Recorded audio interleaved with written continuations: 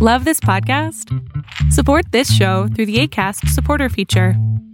It's up to you how much you give, and there's no regular commitment. Just click the link in the show description to support now. Calling these products irresistible is dangerous. Calling these things addictive and saying that they are, Tristan Harris says they are hijacking your brain, is dangerous. And the reason it's dangerous is because of this concept called learned helplessness, which tells us that when people reduce their sense of agency, when they begin to believe that something is controlling them, when they give up their internal locus of control for an external locus of control, they begin to act accordingly. So it is true that these products are meant to habituate you. They are meant and designed to change your behavior. But to call them addictive, to say that they're controlling our brains, that we cannot resist them, is not helpful because it's not true.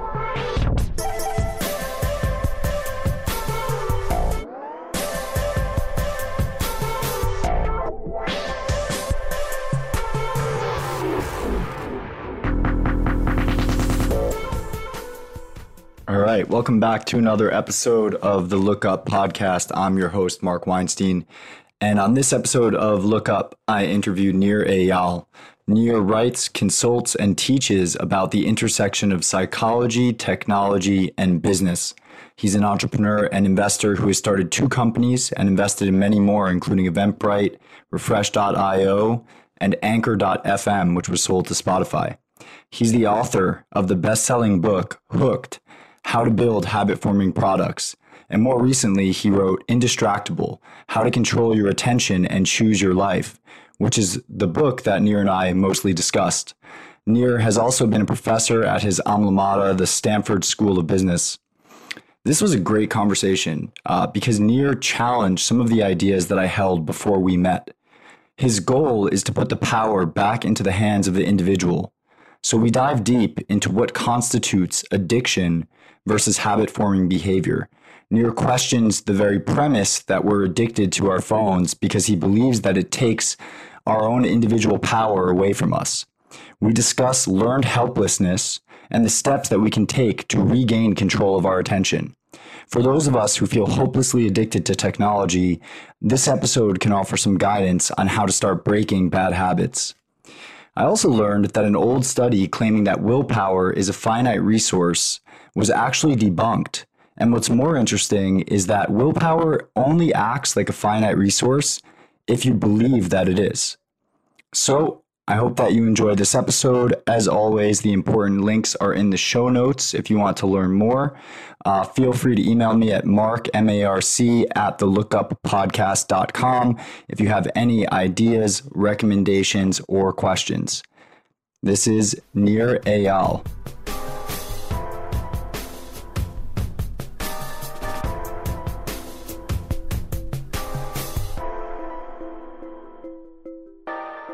Thank you, Nir, for coming on the show. My pleasure. I know it's new, and you've been on a lot of these before, so I really appreciate you agreeing to come on. No, your topic is so laser focused with something I'm so passionate about, and has spent more than a decade now. Before it was cool thinking about it.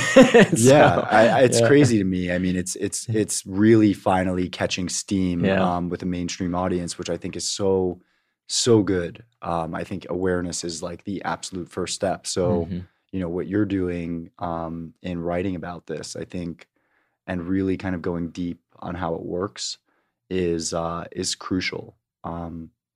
We just don't understand just how badly our attention is manipulated. Yeah, that's true. I just want to make sure it doesn't creak too much on the sound, so I'm going to stop touching the table. All good. And I think when I got started in this field, I started out in 2007. In this field. So this was before apps even existed, at least as we know them today.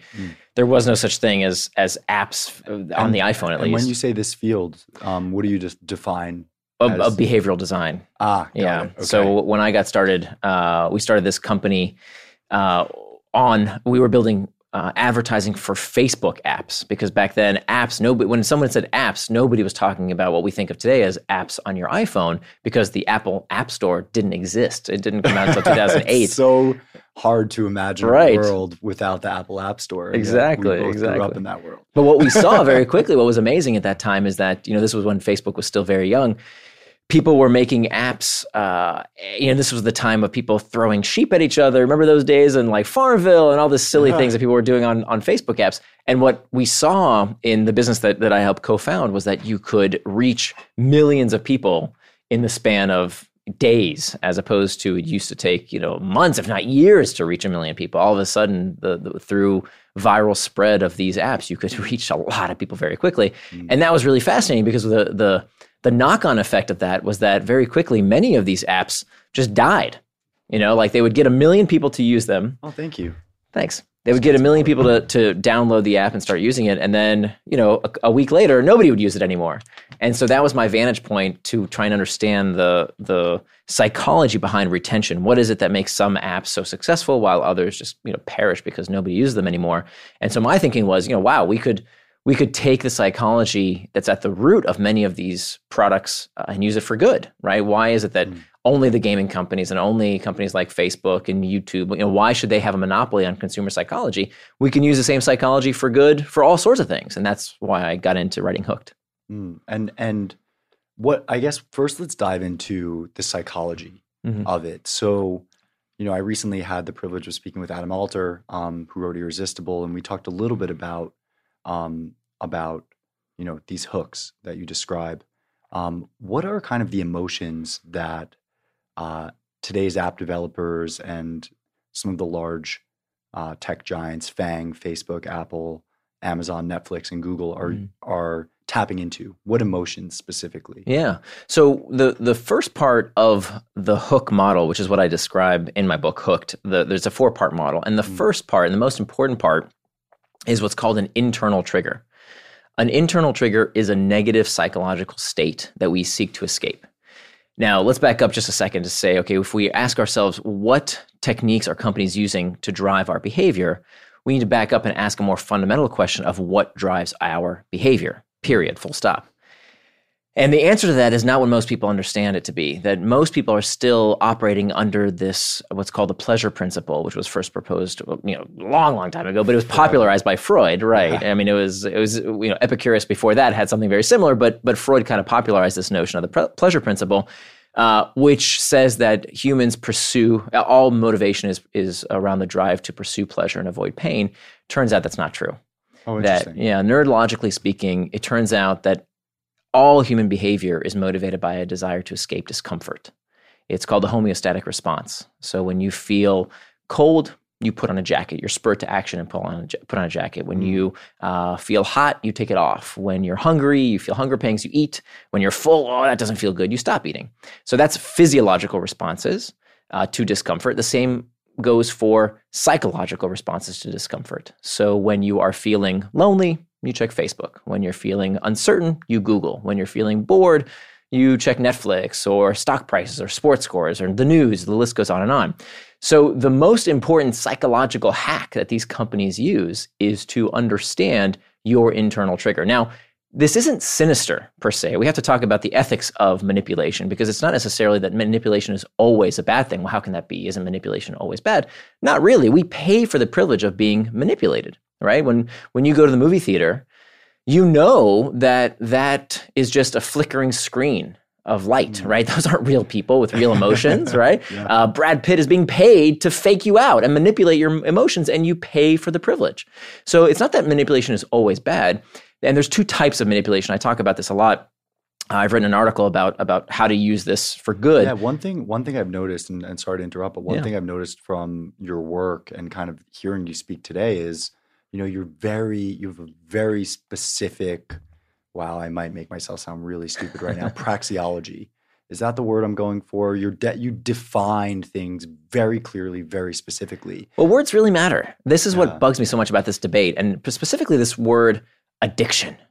And this is the word that I think gets tossed around so much that we don't know what it means anymore. My wife got a box from this company, DSW, it's a shoe company. Yes. And on the side of the box, it says, danger, highly addictive contents inside. We're talking about shoes, right? And this is the problem I think people make with technology, and people don't realize that using the wrong words can backfire, can literally make things worse. And so, I love Adam Alter. He's great. I appreciate his contribution to the field.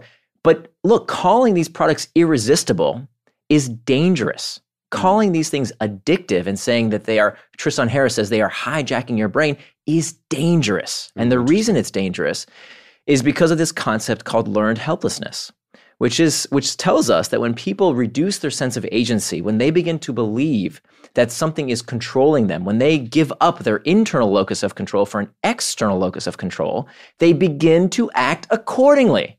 So it is true that these products are meant to habituate you. They are meant and designed to change your behavior. But to call them addictive, to say that they're controlling our brains, that we cannot resist them, is not helpful because it's not true, which is why I wrote Indistractable. Indistractable is really about this 5-year journey that I went through, starting from believing this idea that it's all technology's fault. And then I tried all these techniques. I tried digital minimalism and I tried digital detoxes and I did everything that the books were telling me to do. Yeah. And it didn't work because I didn't deal with a deeper psychology, because I didn't understand the psychology of distraction. So much to unpack there. I love it. And I love to see how, meeting new people in kind of a similar field, but the way that you approach it differently is going to start to build on itself, So going back to definitions, addiction versus habit. Mm-hmm. I think you kind of described it. Addiction is something that we lack agency over.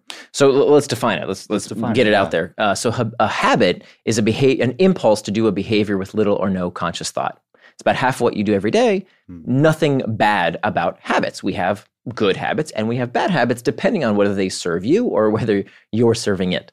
So the book, Hooked, my publisher wanted me to call it How to Build Addictive Products, and I didn't, very intentionally. I called it How to Build Habit-Forming Products, with the intent that people must have been an interesting battle. It was a little bit, but the intent was that, we can use these same techniques for good, right? And so I didn't write the book for Facebook and for Google, and those companies already knew those techniques. Yeah, I wrote the book. Well. Yeah, I wrote the book for everybody else, for these companies that are trying to make products to help people exercise more, like Fitbot is a company that used the app, a company like Kahoot in the educational space that just went public, largest, most widely used educational software in the world. So we can use these same techniques for good to help people improve their lives. That's why I wrote Hooked. But let's get back to the definition of addiction. Yeah, this is super important. Let's go to that. So a habit is an impulse to do a behavior with little or no conscious thought. An addiction is a persistent compulsive dependency on a behavior or substance that harms the user. So it's something that hurts you. That's critical in definition. And despite efforts to stop, you can't stop. And so when people say that technology is addictive, they are taking what is a pathology and they're making it into something colloquial that we blame on everything. Oh, I like Facebook a lot. I'm addicted to it. Well, not really. 1, have you tried to stop? And number 2, does it do you harm? And number 3, despite the harm and despite you trying, can you not stop? And so Indistractable gives people a recipe. And it's not your fault, by the way. I'm not guilt-tripping anybody. Yeah. I went on this journey myself of saying, oh my God, it's the technology doing it to me. I tried these techniques. And you know what? I found these series of techniques that we can use. And I discovered, I hate to tell you, it's not that hard, right? There are some really basic things that we can do if we take agency over the problem. The problem is right now, we're waiting for the government to save us. We're waiting for Mark Zuckerberg to do something. Why are we waiting? We can do something about it right now, and it's not that hard. Well, I definitely want to dive into kind of those practices because I think that's really important for people to hear, that they can take agency over their own lives. It's funny because I feel myself, maybe because of the journey that I'm on right now, feeling a little bit, a little bit reluctant to accept that we do have that agency. Because I know so many people that this technology does harm. It does harm their interpersonal relationships. It harms their mental health. They're depressed. They're jealous. They're feeling inadequate.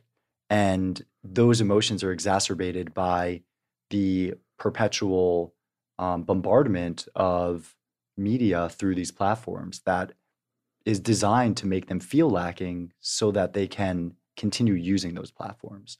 And so I feel like in those 3 criteria you mentioned, one being, does it do harm?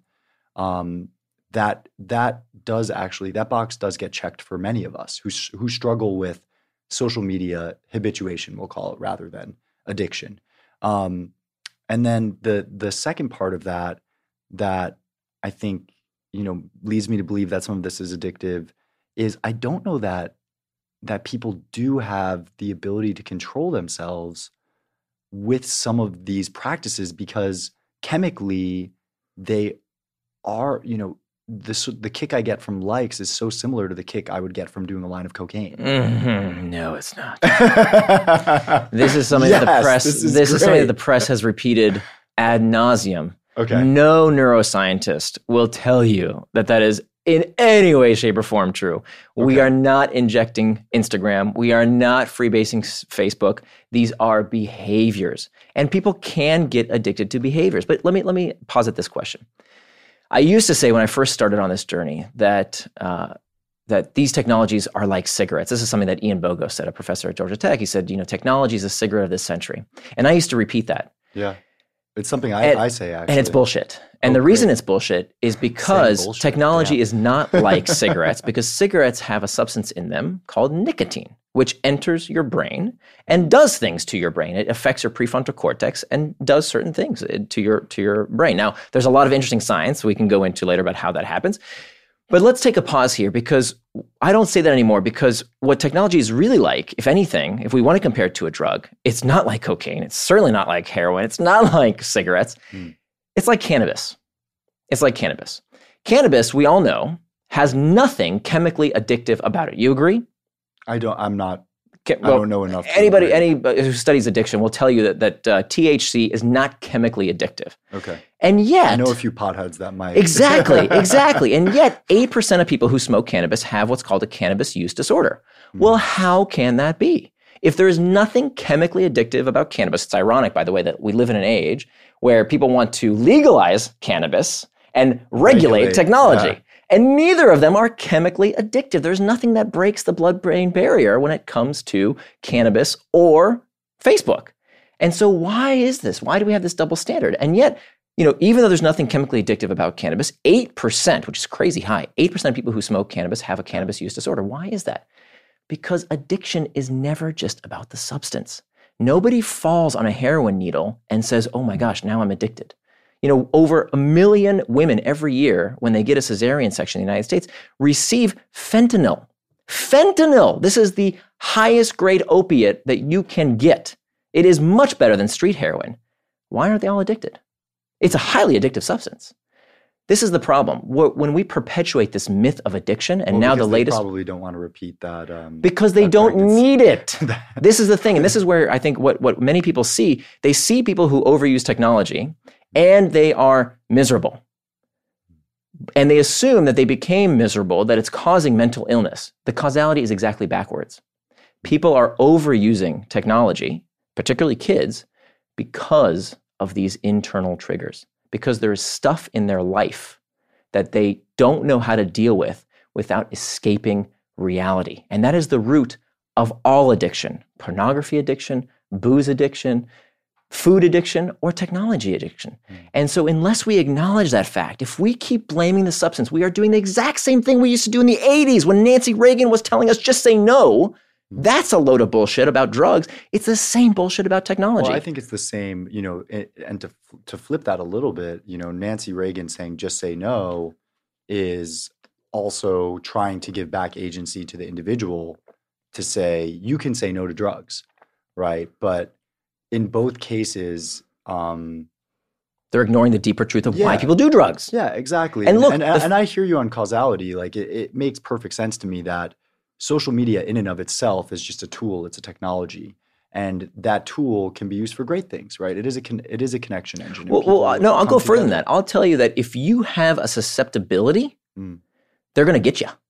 Yeah. They will absolutely get you in this day and age. In this day and age, if you don't have the tools to be indistractable, if you don't know how to put this stuff in its place and deal with it, they will get you in the moment. Unequivocally. And it's harder than ever because it's ubiquitous. We're constantly carrying around these little slot machines. It's in our pocket. Right. It's on our wrist. It's now in our ears, and it's going to be inside of our bodies. But we have to stop using this as an excuse. We have, because we're talking about single-digit percentage of people who actually have a pathology towards addiction. And those people deserve special protection. I wrote about this over 3 years ago, that people who have addictions need special protection from these companies. And I've been talking to all the tech companies about having what's called a use and abuse policy to identify these individuals and do something. KYCs into the platform, I have this propensity, or they notice some data about this user. Right. So this is the big difference. This is an at-risk user. Exactly. And therefore we need to do something specific for this user. That's right. And alcohol manufacturers can't do that. They don't know who the alcoholics are. But these gaming companies know. Yeah. And so I've been talking to all of them about this is the lowest hanging fruit. If there's anything we do need to regulate, if there's anything these companies can do today, it's doing something about A, children. They can do something about it. And B, people who are actually addicted. For everybody else out there, the 95 to 99% of us, we have to take personal responsibility and stop blaming others for our problems. So here's the thing though, right? Like personal responsibility, and you're definitely going to get into kind of the habits that you've identified. I talked about this with Adam, because it's funny, although you both disagree on the word addiction. In fact, I think he talks a little bit about top down, but he also mostly focuses on bottom up, right? So what practices can we put into place? I also interviewed a gentleman named Thomas Sobel, who created a company that is about forming healthy habits around technology. So wake up in the morning, don't touch your phone for an hour. Before you go to bed at night, do the same. Set limits, boundaries. When I'm at dinner, I don't have my phone with me. And I hope that you don't either. Go out and do something fun with friends instead. Mm-hmm. This is all great. The problem is the kind of unstoppable march towards the integration of this technology within the human. I mentioned this in another episode. Josh Wolf at Lux Capital talks about the half-life of the human tech interface, right? In the 70s, it was mainframes. You go up with a couple of plugs, beep, bloop, bleep. You plug into the computer, and then that accelerated through desktop, through laptop, through mobile phone, which is separated by a thin piece of cloth for men, to the Apple Watch, which is directly on your skin, to the AirPods, which are now in your ears. And before we know it, it will be in our eyes or wherever. Habit-forming behavior becomes a lot more challenging when that tech is completely integrated into our being. And I see you patiently waiting here for me to finish this thought, and I appreciate that. Yeah, take your time. But a lot of the habits that I've been recommended go out the window as soon as I can't remove the tech from my person. Well, let's deal with that problem when it gets here. But it's currently on the way, right? Sure. So I think and I'm wearing a smartwatch. I love my earbuds, whatever they're called. AirPods. Yeah. They were earbuds for a little bit. And we'll have to see. I don't. It's very hard to prognosticate about technology that isn't here yet. I will say that if you think the world is distracting now, it's only going to become more distracting, right? As technology continues to accelerate and become more pervasive as well as persuasive, it is going to become more challenging to put it in its place unless you know how. And that's really why I wanted to put together a framework that people can picture in their minds and teach others and wear with pride this moniker of being indistractable. Like, I want becoming indistractable to be the moniker in the same way people today say that they're keto or vegan or whatever. There needs to be a certain way of living that you can describe to somebody else that allows you to do what is today a very strange set of behaviors, right? Like, for example, when I write every morning, I hit a couple buttons on my phone, and if anybody texts or calls me, they receive an automatic reply that says, right now I'm indistractable. If it's urgent, text me with the word urgent, and it'll come through. I love it. Things like time boxing my calendar. So there's this picture that I can draw for you here mentally. Hopefully your listeners can picture it as well, about how to put all these techniques together and teach other people in a way that is super impactful. But the first step, the first thing we have to stop convincing ourselves of is that we are powerless. Because when we tell, there was this great study that found the number one determinant of whether a person who was addicted could recover after treatment was not the level of physical dependency. It wasn't what the drugs were doing to their bodies. It was their belief in their own power to change. That was more important than their level of physical dependency. I'm really struggling with this, actually. This is great because I haven't had an episode where I've really just disagreed. And you know so much more about this than I do, so I'm hoping to learn. But the difference here is when I'm a heroin user or a cocaine addict, the promoter of that substance is a drug dealer or the people that I surround myself with.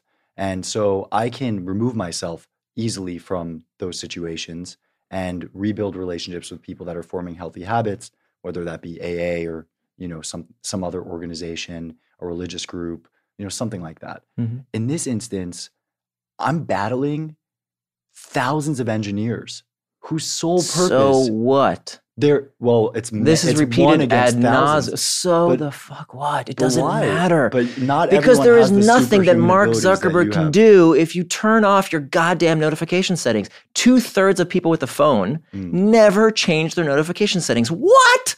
Yeah, but just to flip that. Let me give you another one. When you shut your notification settings off, then you're left with this dull sense of maybe I'm missing something. So it's almost like the reverse happens. Here's what we have to work through. At least for me. Maybe I'm just weak. This is a perfect. No. This is not a guilt trip. Look, I went through this struggle. I did what the experts told me. I did what is what all the experts say to do. It doesn't work if first. Let's walk through these 4 steps of the indistractable model. Okay. The first step is to deal with internal triggers. Okay. So here I'm going to draw this picture in your mind first and foremost. So I want you to picture a number line. Okay, and to the right, think it's traction. That right arrow is moving you towards traction. The opposite of traction is distraction on the left-hand side. So you got traction to the right, distraction to the left, okay? Traction is defined as any action that moves you towards what you want in life, what you really want to be doing with your time. Distraction is the opposite, anything that moves you away from what you really want to do. Okay, so you got that. So you got a number line, traction, distraction. Now, you've got 2 arrows pointing to the center of that number line. On top is internal triggers. On the bottom is external triggers. Now, internal triggers, let's start with that. So you got basically 2 arrows pointing in and 2 arrows pointing out. Traction, distraction, internal trigger, external trigger. This is it. This is the indistractable model. And it starts, the first and foremost, most important step is to start with those internal triggers. Because if you don't deal with that internal trigger, that uncomfortable emotional state, that psychological response that is driving you towards distraction, you will always get distracted by something. Let me tell you my story, okay? I sat down with my daughter. This was probably, 5 years ago now. This was shortly after Hooked was published, my first book. And I sat down with my daughter, and we had this beautiful moment where I had the afternoon free, and I spent time with her with this book of activities that daddies and daughters could do together. Yeah. And maybe like an hour into playtime, we had this book, and one of the activities was asked, if you could have any superpower, what superpower would you want? And I remember that question, and I wish I could tell you what she said, but I couldn't, because in that moment, I got distracted. I found myself on my device, and I wasn't listening to what she said. Oh, wow. And so that was this moment that I thought, oh my God, I got hooked. I know how these things worked. I help people design products to create habits, and yet here I am, I got hooked myself. Yeah. And so that's when I went on this 5-year journey to try and figure out. And the reason why it took me so long to finish this book is because I went down so many dead ends. I bought all the other books on how to control distraction, and none of them worked. Most of them say, get rid of the technology, and that's what I did. I got a word processor on eBay from the 1990s. This old library sold it to me, and it has no connection to the internet, and I was going to do all my writing on that. And I got a flip phone. I got this $12 flip phone on Alibaba that does nothing but make calls and send text messages. I got rid of my smartphone, and I used that. And here's what happened. I'd sit down at my desk, and I'd start writing, which is really hard, something I still struggle to get to. I get distracted when I write. One of those things that you just have to sit down, and it takes a lot of time. And here's what I would do. No smartphone, no internet connection, but behind me there's a bookshelf.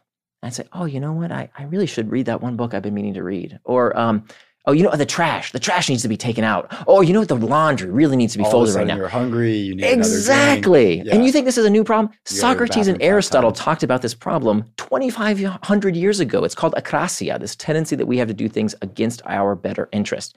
So today it's Facebook and the internet. Yesterday it was the television was rotting our brains. Before that it was video games and comic books and the radio and the written word. All of these things were supposed to be rotting our brains, and we all did the same thing we're doing right now. Blame the technology. Blame the innovation.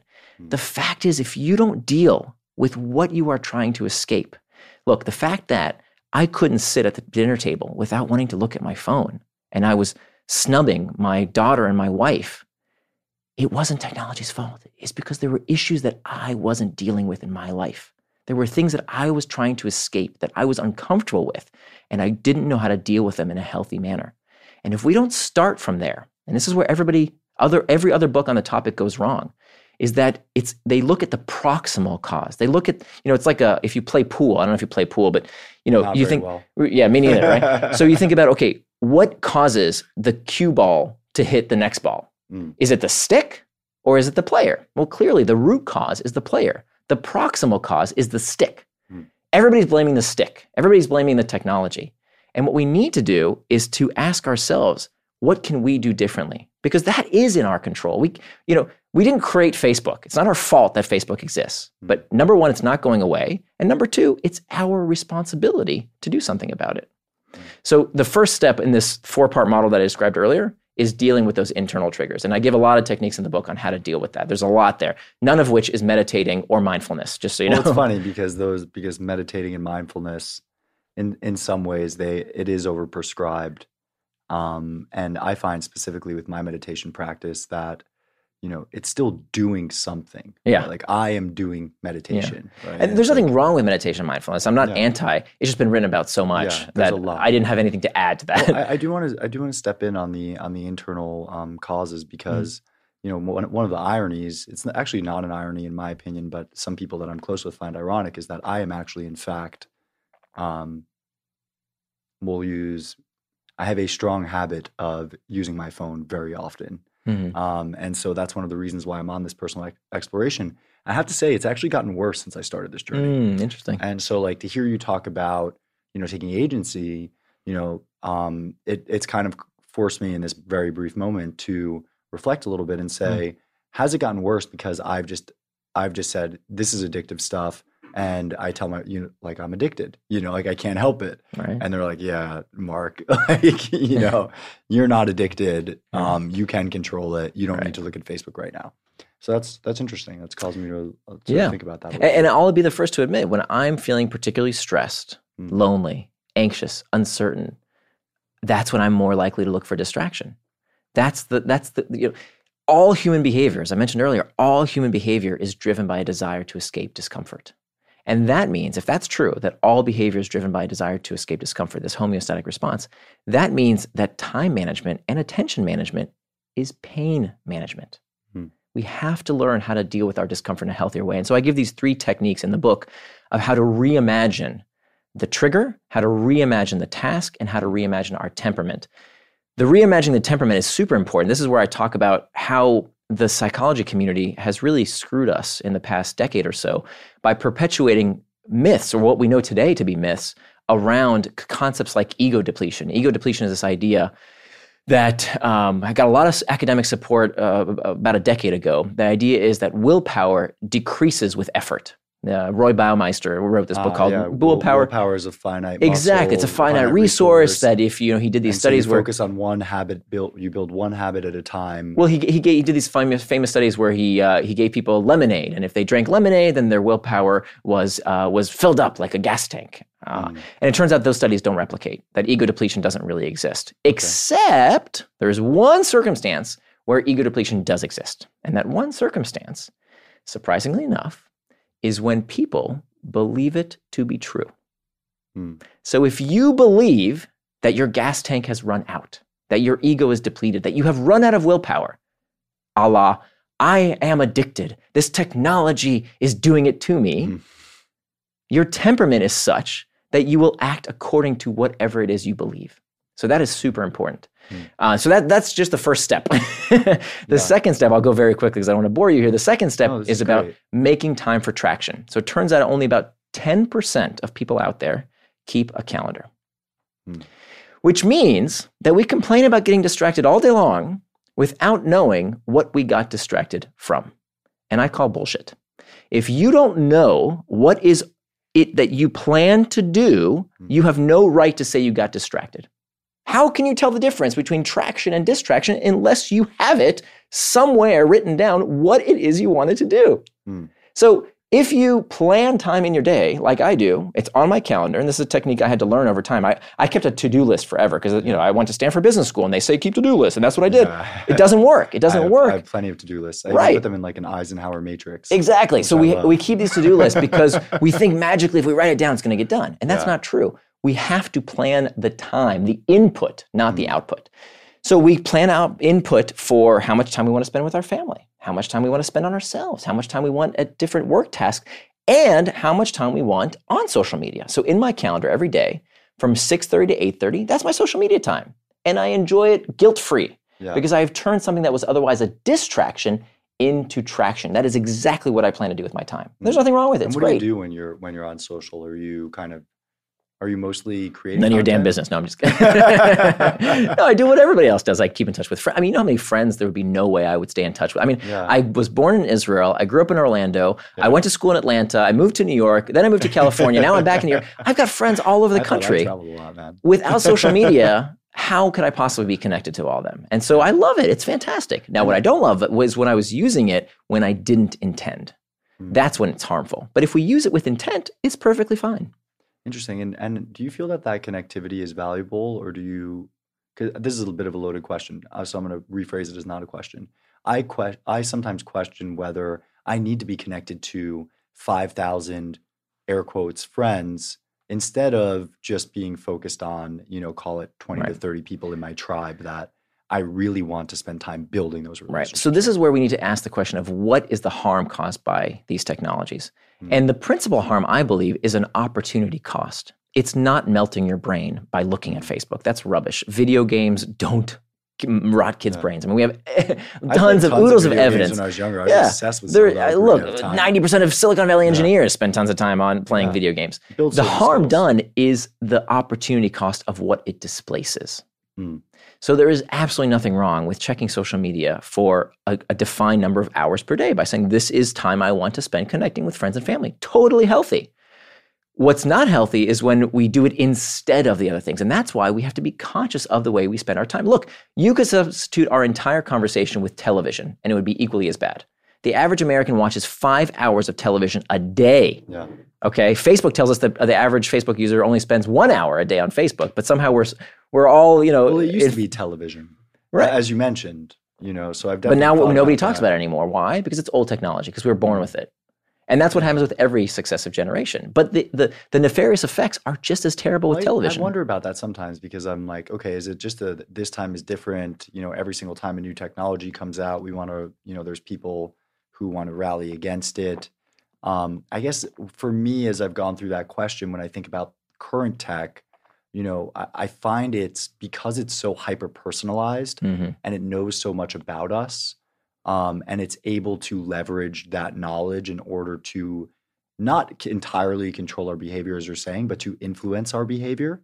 That to me is much more potentially harmful and toxic than the TV is in my room and I'm going to go sit down and passively scroll through it. Well, it's also potentially much more helpful, right? I mean, oh my God, I mean, if you're, so I grew up, my coming of age was in the 1990s. My oldest brother, who's 10 years older, came out as gay back in this was 1992. Oh, wow. That was a really difficult time to come out. AIDS was called gay cancer back then. Wow. And I had nowhere to go. I could not, it was a secret. My family didn't know. I knew. And I could not go anywhere. And I remember I still get chills. I'm about to cry just thinking about it. It was the worst time in my life to go to middle school and have this guy that I had, having to keep this secret from my family. And I literally, I broke down one day and had to go to my guidance counselor, who was a super conservative Christian lady who was absolutely no help. Today, that's not the case anymore. If I was growing up today, I could go online and seek support and seek help and find like-minded people because of the exact same reasons that you find technology to be harmful, because it is personalized, because it is customizable, right? So we have to make sure that we accept the goods along with dealing with the bads. So you're not saying that the bads don't exist. Of course they exist. Statement. Paul Virillo said that you can't invent the ship without inventing the shipwreck. There are lots of bad. I am not a tech apologist. We need to take these companies to task for their monopoly status, for their data incursions, for the election meddling. There's lots of stuff we need to hold these companies accountable for. But when it comes to this particular area of technology is manipulating us and rewiring our brains and it's hijacking us, it's rubbish. It's one area that is truly a distraction from the real questions that these companies need to hear from. That's really interesting. So going back to your framework for becoming indistractable, so number one is dealing with kind of the internal problems. It's funny, like a lot of those, it's odd that the same coping mechanisms are used for something like boredom and something like anxiety. Maybe is anxiety just a form of boredom? No, I think it's actually probably a unique internal trigger, and it's something that people go to and have been going to all sorts of different products and services and people for comfort. It just so happens that that this medium in our pocket is one that's more accessible, and many people find more helpful than past mediums. But again, I think that using them correctly, and this is nobody's fault. Again, I'm not guilt tripping anybody because I've been on this journey myself. We just don't know the tools yet. We haven't adopted the social norms for how to use this stuff in a way that serves us as opposed to us serving it. So, we talked about internal triggers. That's critical. Dealing with this uncomfortable emotional state, understanding that if you're getting distracted habitually, it's always because of an escape from some feeling you don't want to feel.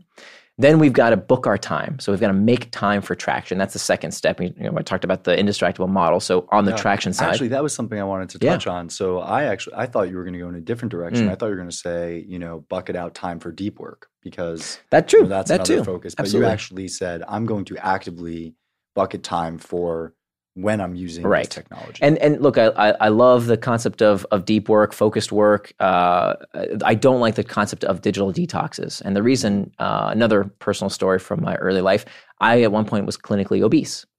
And I went on all kinds of fad diets. Oh, wow, I can't see it. Well, I honestly couldn't imagine. I still struggle with food, but yeah, at one time, my mom took me to fat camp and the whole it was terrible. But anyway, step on the scale. Yeah, terrible. Don't tell me that. you're gonna send me back to I'm just camp thinking of days. Heavyweights right now. I love that movie. No, so one of the things that I did when I was trying to lose weight was go on some kind of crash diet. Okay, no junk food for 30 days.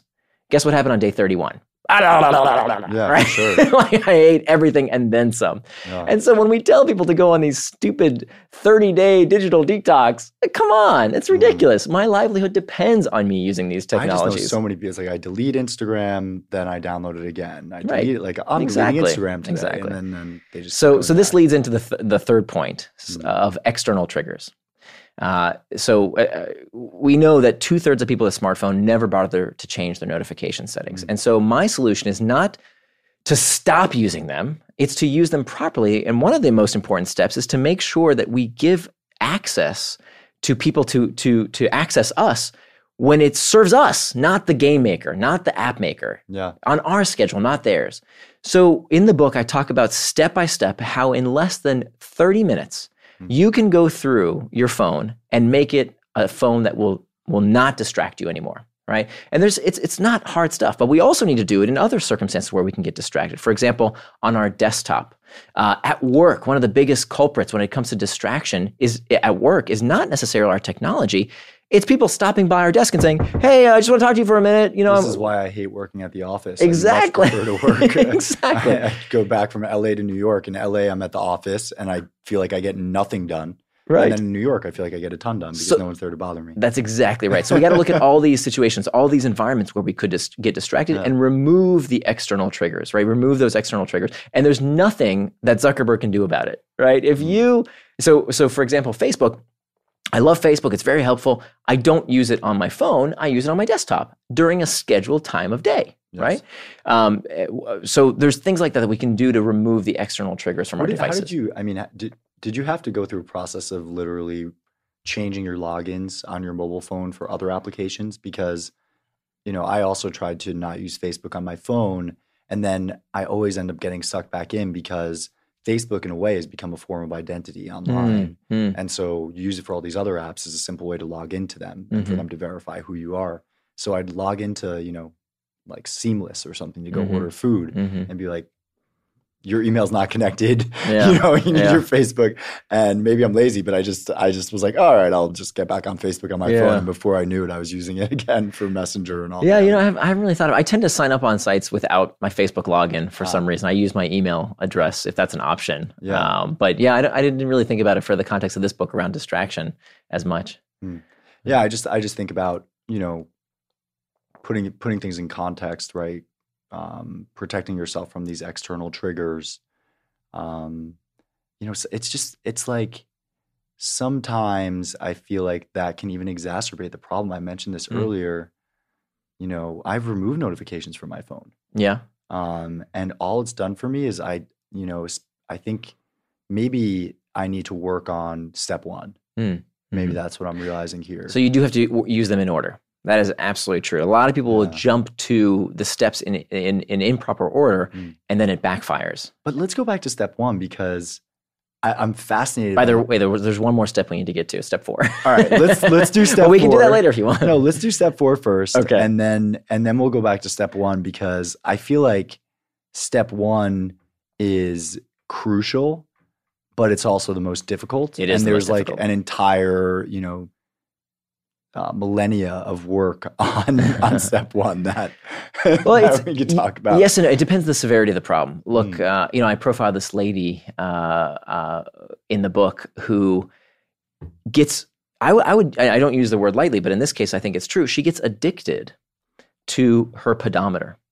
You say, well, how can that happen? Pedometers are these devices that make people healthier, right? It makes us walk more steps. Yep. I've heard many cases of this, by the way. And here's the underlying story. It wasn't the pedometer. It's never the pedometer. It's never the drugs. It's never the booze. It's never the porn.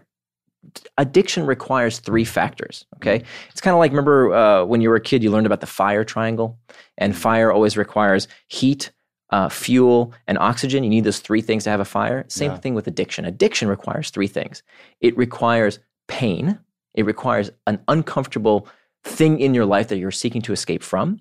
It requires a person with a predilection for addiction. And then finally, it requires the product, the thing that helps us escape that discomfort. Without those 3 things at once, you don't get addiction. You need all 3. You need the pain, the person, and the product. If you take out one of those 3 things, you don't have the addiction. But the most important of those 3 is the pain. If a person is in emotional discomfort, they will look for that distraction. So back to the story about this woman who was addicted to her pedometer. As I learned more about her story, she did a TED Talk actually about how she got addicted to this pedometer. Oh, cool. But as I dug deeper into her story, she told me that she was, at the same time that she got addicted to her pedometer, she was in the midst of getting a divorce. She was also very stressed out about getting her new academic appointment. She was looking for a job, and she was looking for a full-time professorship.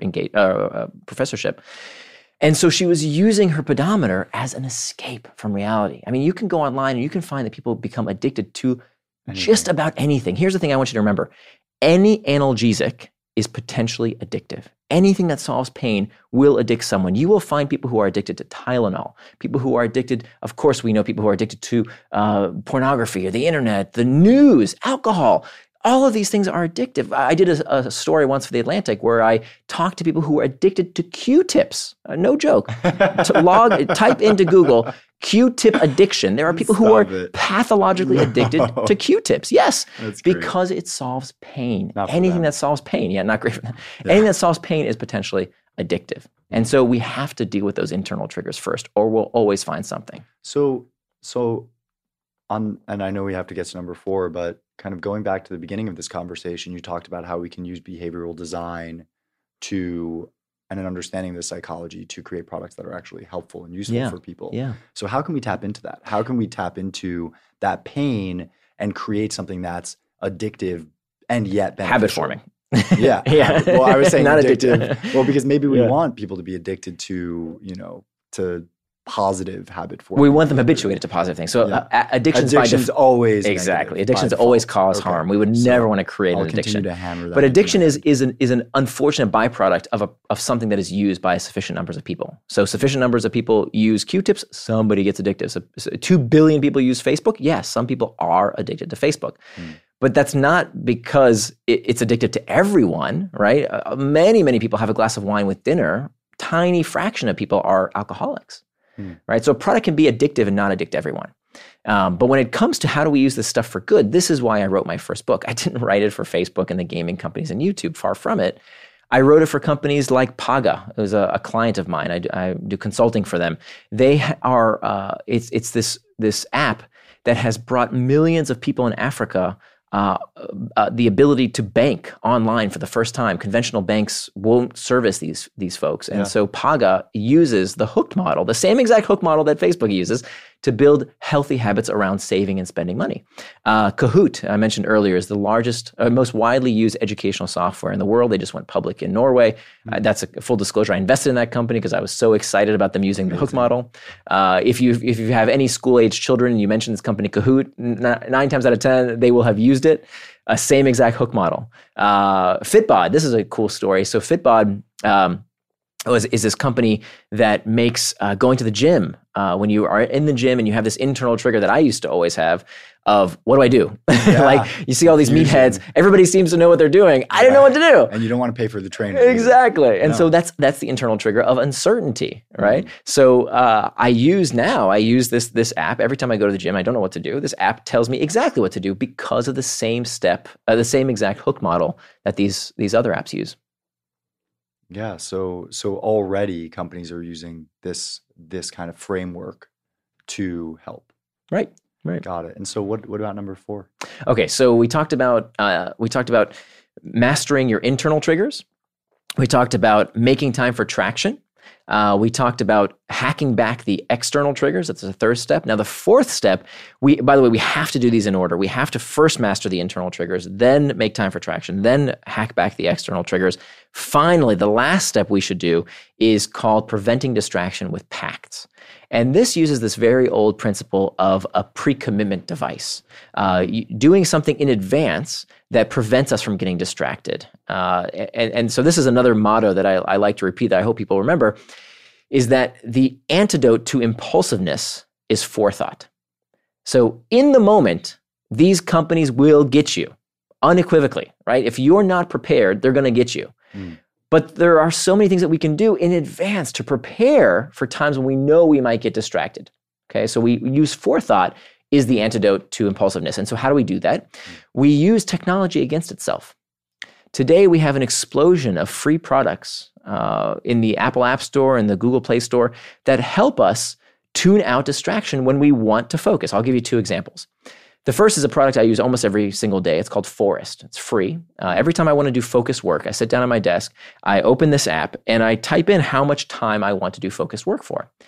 And when I do that, I see this little virtual tree. And I hit the timer, timer starts, the virtual tree is planted. If I pick up the phone and do anything with it, the little virtual tree dies. Okay? Stupid little virtual tree. It's meaningless, but it's a pre-commitment. It's a pact. Exactly, right? So that's just a little bit of a reminder to make this pact, this pre-commitment that I want to do what I plan to do, which is to do focus work as opposed to whatever it is I might get distracted with on my phone. Second example is a company called FocusMate. And full disclosure, I invested in this company because I liked it so much. FocusMate is kind of like chat roulette without all the dirty stuff. So basically what you do, you log in for a set period of time. You say, okay, I want to do focus work from 8 to 10 in the morning. And you find a focus mate for that period of time. You log in, you see them on a little video display. They see you. You say, hey, how you doing? My name's Nir. I'm working on such and such. You're working on that. And you go for a set period of time. And just that other person, knowing that other person is working while you are, is a form of a pre-commitment. It's a form of a pact that we can take to make sure we get work done. So those are the 4 steps. We master internal triggers, make time for traction, hack back external triggers, and you prevent distraction with pacts. I love that. I love the 4th part. That was great. But by the way, you don't do it first. Make sure you do the other stuff first. Well, it has to be in order. The one thing that I'm thinking of is like step 1 is for some a lifetime of work. Well, you don't have to resolve all. It's not about getting rid of your internal triggers. It's learning to deal with them in a healthier manner, right? So instead of drinking away your problems with booze. Yeah. You're learning how to deal with them in a healthful manner. And the same goes for our technology. I'm just thinking like if I, were to try to get rid of all of my existential crises, I think that it would take like multiple lifetimes. Right. But wait, again, you're not getting rid of them. You're learning how to cope with them. And they will always be there. It is suffering. The Buddha said this. Yeah. Suffering is part of the human condition. It is never going to go away. For sure. The question is, what do we do in response? Do we reflexively reach for our phone to escape reality?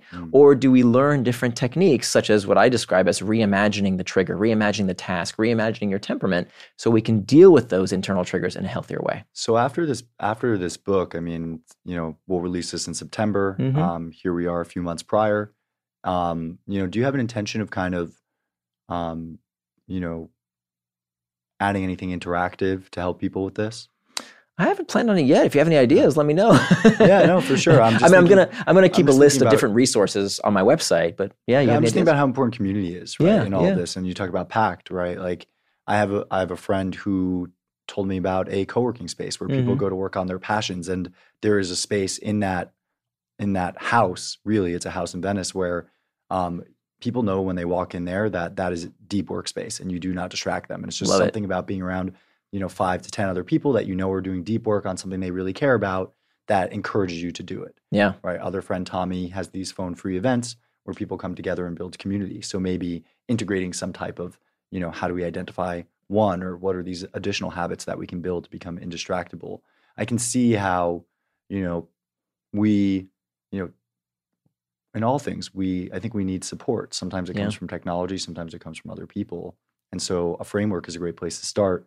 Awareness is a great place to start. That's why I'm doing this. But then the next step is like execution, implementation. Right. And how do we help people, do more than just read a book? I love the fact that you're doing this, because I think despair is the first step to defeat. That if we let ourselves buy this lie that we're not able to do something, then we don't do anything. We despair. And that is counterproductive. And we need other support. So the first half of the book is everything we just talked about. That's only half the book. It's stuff you can do yourself.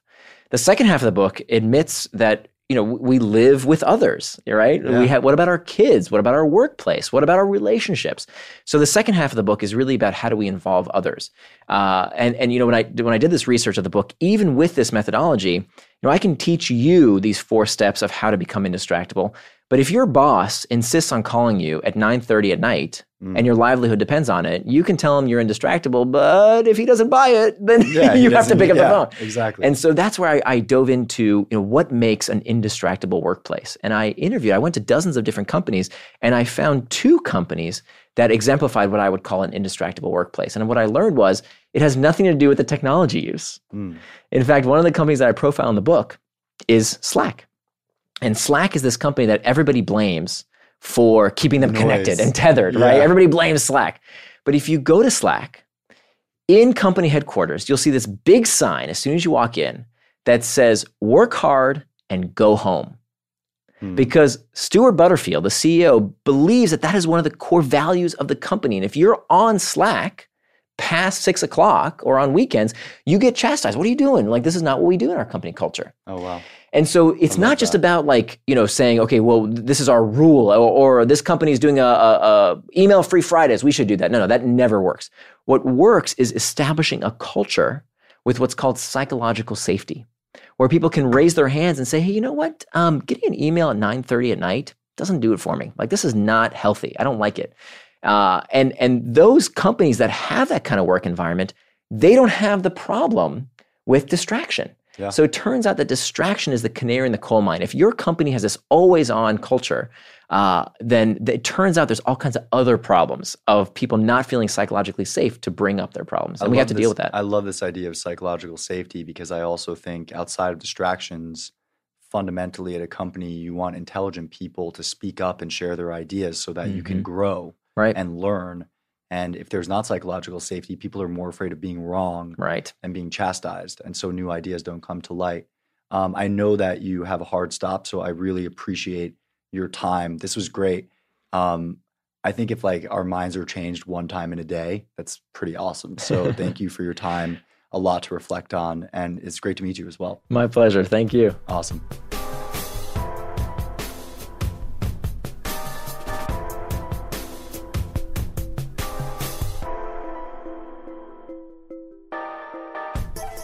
Thank you for listening. I hope that you enjoyed that episode, and I hope that you're enjoying the podcast. It's been a really fun ride so far.